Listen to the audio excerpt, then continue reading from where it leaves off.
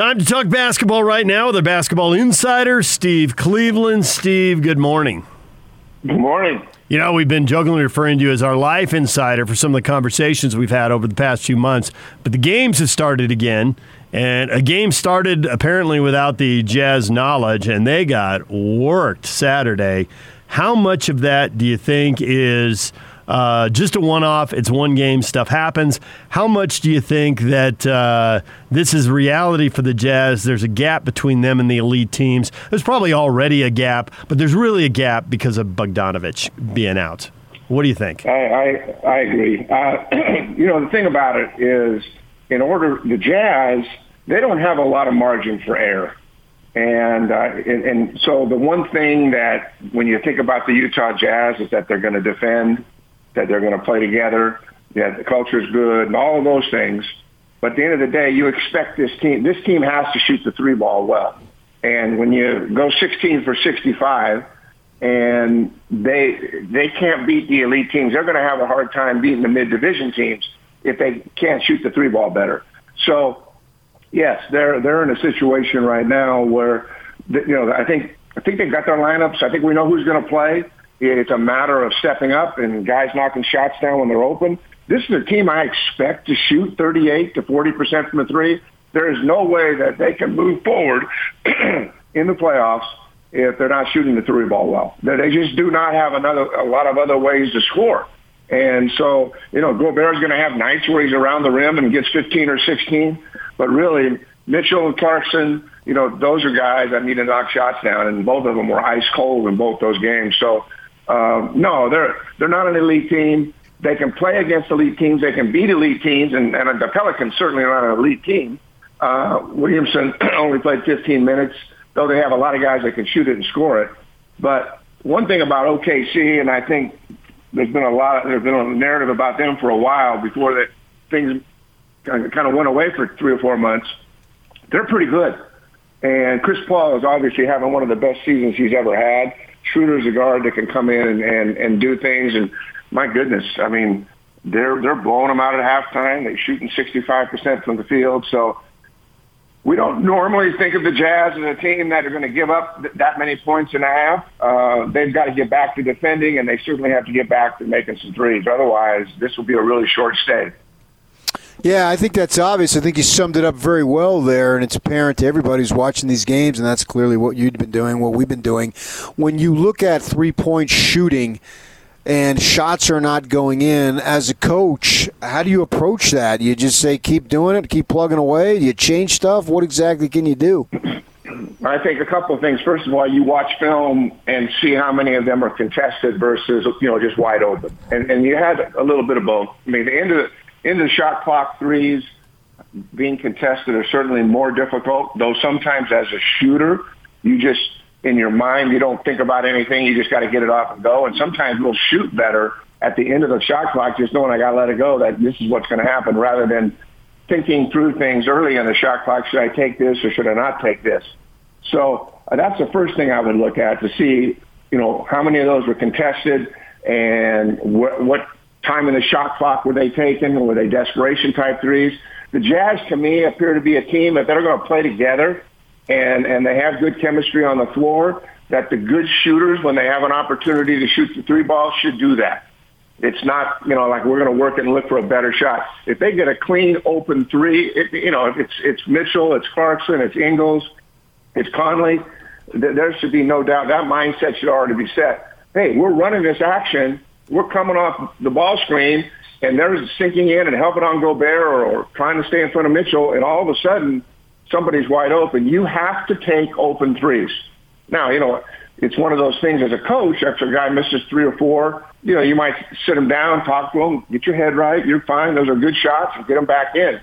The mindset of guys that are struggling shooting the ball is a really delicate thing. But the other thing I always try to do is, when good shooters are not shooting the ball well, to try to get them maybe a mid-range or the layup or get to the free throw line, do something maybe where we can create an isolation where just making a free throw sometimes, 1 or 2 after getting fouled, it just relaxes the body. And you get, that basket starts looking bigger again. So with guys that you need to have 20 a night from. Obviously, your Clarkson and Mitchell and Conley are guys you need to have 20 a night from those guys. Somebody's got to take those Bogdanovich minutes. When they get in kind of a funk or they get cold, find other ways for them to score. And then once they're able to score, the basket looks bigger and bigger. And I just know that when I had really good players that were struggling, I try to get them to the free throw line, isolate them, do something to get them to get comfortable again with seeing the ball go through the hoop. It's only a couple games into the restart here, so it might be a little too early, but and there's no home court, so playoff seeding doesn't matter in a traditional way, but matchups still matter. Is there a matchup Jazz fans should be rooting to avoid? Is there a matchup Jazz fans should be rooting to get?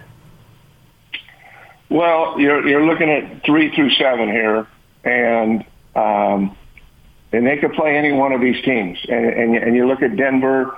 I think, I like the Jazz against Denver. I mean, they got. I think they match up with them athletically. I think that they're a team that they can, that they could beat. OKC, they just got drilled by them. But I think certainly, in my mind, OKC may be the most improved team. When you consider that they lose 2 All-Stars and they're 41-24 and just beat a good Jazz team. Mind you, it's been 2 or 3 or 4 months since we've played. I mean, last night Houston has a huge win. And the Jazz haven't had a lot of great luck against them. I think if I'm picking a team, I want to play Denver, and obviously they're really good, but it's one of those things that's probably who I'd want to play if you want to just pick one team. I don't think that they're not going to play. I don't know. Dallas is a team that I think is young enough can score. That is certainly a good matchup. Houston and OKC are both matchups that they've got outstanding guard play. They've got some veteran guys. Those are things I would want to avoid. So I'd say that Denver and Dallas would be the 2 teams I think that they match up with. Hey, Utah's capable of beating any of those teams. But if they're not going to shoot the 3-ball well, and they got to beat people defensively and win games in the high 80s and low 90s, it probably doesn't matter who they're going to play. It's going to be a tough go. So, and I expect them to turn this thing around. I expect them to start shooting the ball better. But we don't have you only got 2 games to look at. So we'll see what happens here going forward. They've got the Lakers, in a situation where the Lakers are a little bit vulnerable. And obviously it's a handful for the Jazz, but the Lakers are a little bit up and down as well. So we'll learn a little bit more about this team. A big win tonight by the Jazz, finding a way to beat the Lakers when probably no one expects them to, could do a lot for confidence going forward. Did you have a chance, Steve, to check out what the Pac-12 players put on that Players Tribune as far as making some demands of the Pac-12 or boycotting the football season? So I've read about it, but I haven't read anything specifically. So there is a document out now that shows what they're demanding. Yeah, why don't you summarize it for them, DJ? They're looking for better health care and guarantees there. They're looking to reduce the salaries of coaches and administrators. They're looking for a revenue sharing up to 50%. That's the gist of it. I think I'm forgetting one item. There's a 4th point. So what is the primary source? I thought this was is it about players and attorneys, or is this about who's making these demands? Well, it started apparently with one, as far as I know, unidentified athlete at Cal. It spread from Cal to Stanford, UCLA, and Oregon. Now there's apparently 400 athletes who've signed on. Now when push comes to shove, will 400 stand their ground or fold? That remains to be seen. They wrote an article in the Players Tribune. The Pac-12 has not heard directly from them. They expect to today. So there's a lot more questions than answers out there right now. Yeah, I mean... I know the other thing. They wanted to spend 2% of the money of the budget on fighting racism. That was the other thing, 2%. Okay. And I'm really good with that. But I think some of the other things that I didn't know that players could have input in terms of salaries and those kinds of circumstances, whether it be from administrators or coaches. That's an interesting dynamic there. You know what? I think, listen, I love the fact that people are passionate about things and they feel like things that are broke need to be fixed. I'm not an expert on the Pac-12 and what the circumstances of that conference are, but I'll be honest with you, they better hope they have a season.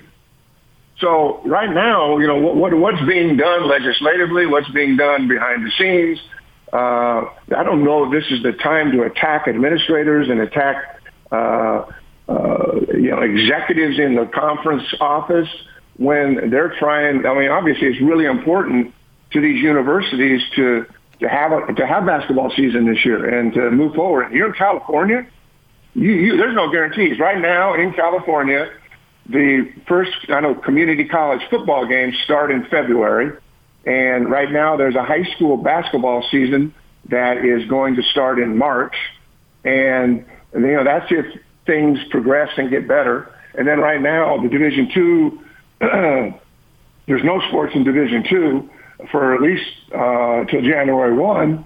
And I don't think we resolve the football situation with the Pac-12 or anybody. So right now, they've got a lot of other issues in my mind. I don't have an issue with people wanting to make change and when something's broke or something's not right.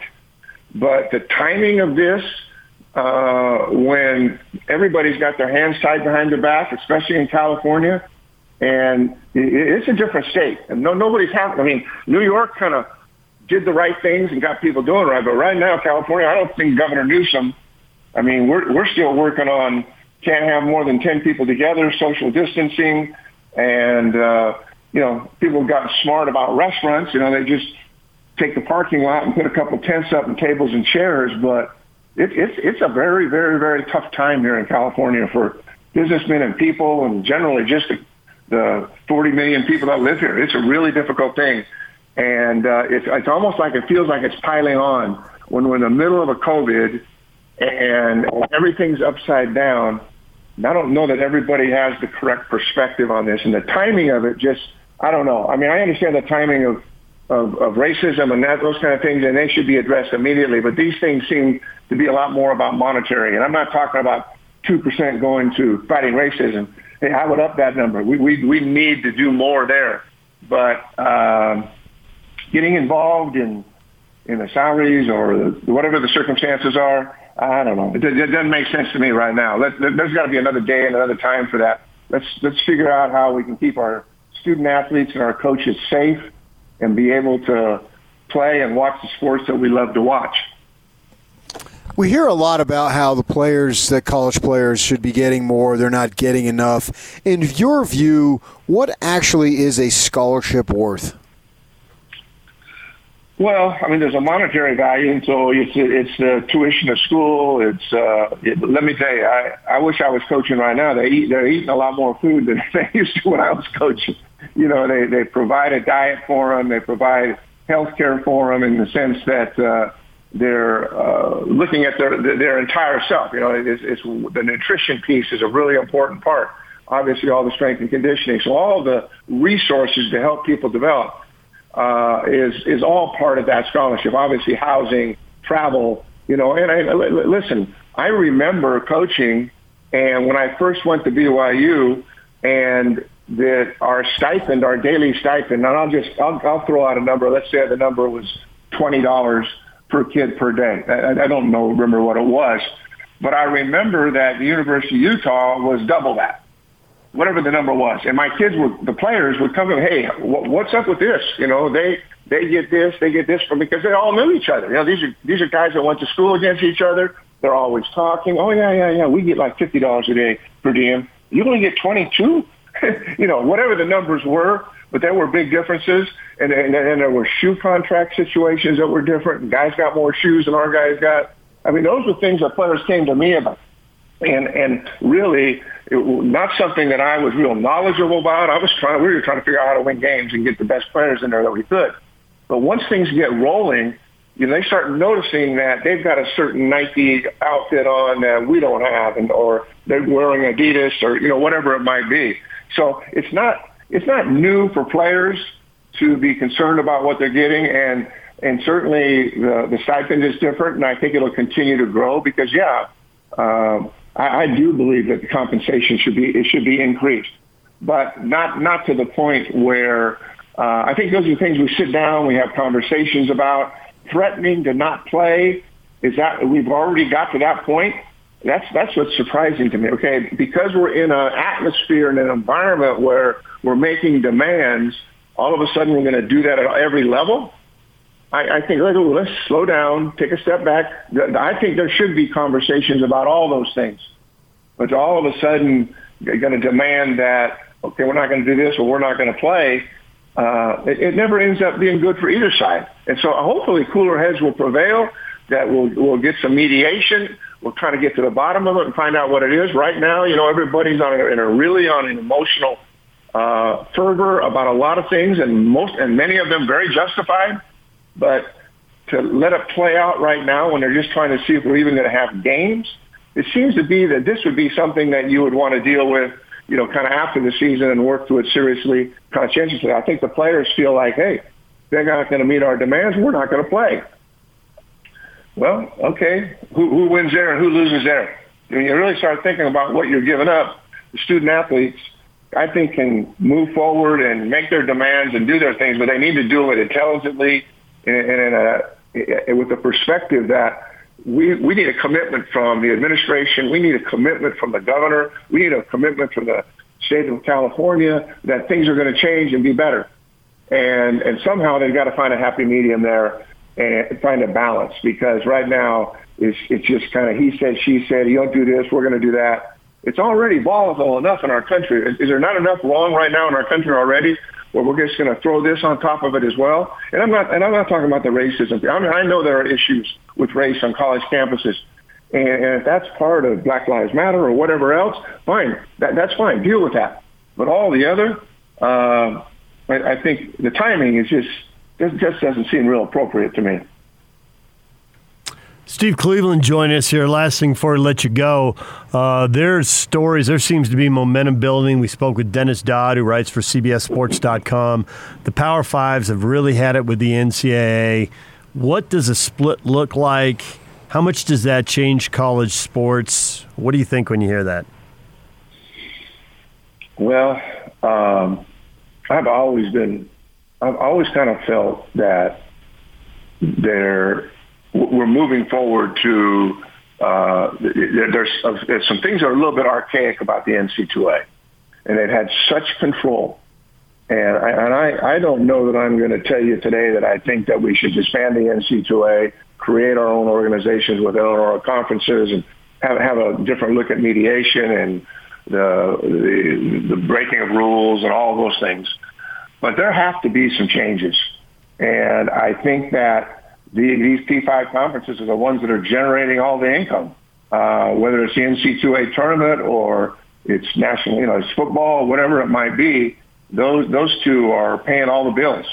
And so I would not be opposed to having an open ear and listening and finding out that perspective. And I'm not knowledgeable enough to tell you what the P5, I understand the gist of what they want. And basically it's like, hey, we can do our own thing. We can create our own organization. Again, let's sit down and have these conversations. But I could see a day, I could actually see a day in the future where the NC2A as it looks today doesn't look at all like that.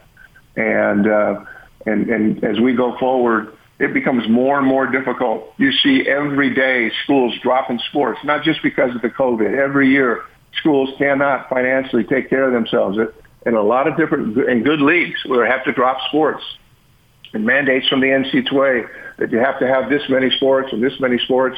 And certainly we want equality between men and women. But right now there's a lot of challenges in the NC2A as well. So I'm really actually very interested to see what goes forward with these P5 conferences. I mean, the beauty of college sports at the Division II, NAIA, Division III, they serve a lot of people and do a lot of good for people, young people around this country. But all of that takes a lot of money. And I can just tell you from my perspective in California, there's a number of Division II, NAIA, I read all the time, dropping sports, because the revenue's not there. It's a challenging time. And even for the mid-majors in terms of football, I mean, I look at Fresno State here, and they've had some really good teams. They didn't have a real good year a year ago, but they've had some good teams. They've got a stadium with about 30-some thousand people, and they struggle to get 20,000 in that. And times are different. The community is different. But, the questions are asked all the time here in this community when they had a really proud football program here. I mean, Pat Hill did some great things when he was here. And right now they're struggling to fill half the stadium. So when they're filling half the stadium and not selling corporate sponsorships, that doesn't impact football that much. What it impacts is the other 10 sports that it supports. Same thing with basketball. Right now at the university here, that all of a sudden there's a different fan base, and people can't afford it. They're not taking the time and the commitment. It's more of a commuter school. Well, Fresno State isn't just, I mean, it's not isolated here. There are lots of universities like Fresno State where we see people can't afford to even go to games anymore. And so what we're going to do to create that, and it's hard to fundraise and do development these days at any school, especially in these times. So those are all challenges and problems that maybe we'll get a different set of eyes and a different set of brains that look at this from a different perspective. And I just think 10 years from now, college athletics could have a really, really different look than it does today. And there are some obvious changes that have to take place. And hopefully people look at it from the perspective of what's best for our country, what's best for these young people, and what's the best way we can do this. Maybe we need to get to more, it's happening all the time, where all of a sudden you don't have a soccer program that's intramural, but they still compete with colleges, but we can't fund it. I'm not picking on soccer because we all played soccer at some time in our life, right? But whatever the sport is, I just see that landscape changing really dramatically here. I fear that we're going to do knee-jerk reaction and do things that would long-term hurt college sports. So I hope that everybody will just take a deep breath in all these areas, and calmer minds and brains will take over, and they can resolve some of these issues. They don't get resolved overnight, but certainly let's get smart people in the room that don't have agendas and to try to solve some of these problems. Steve, thanks for the time. We appreciate it as always. All right, guys. Have a good week.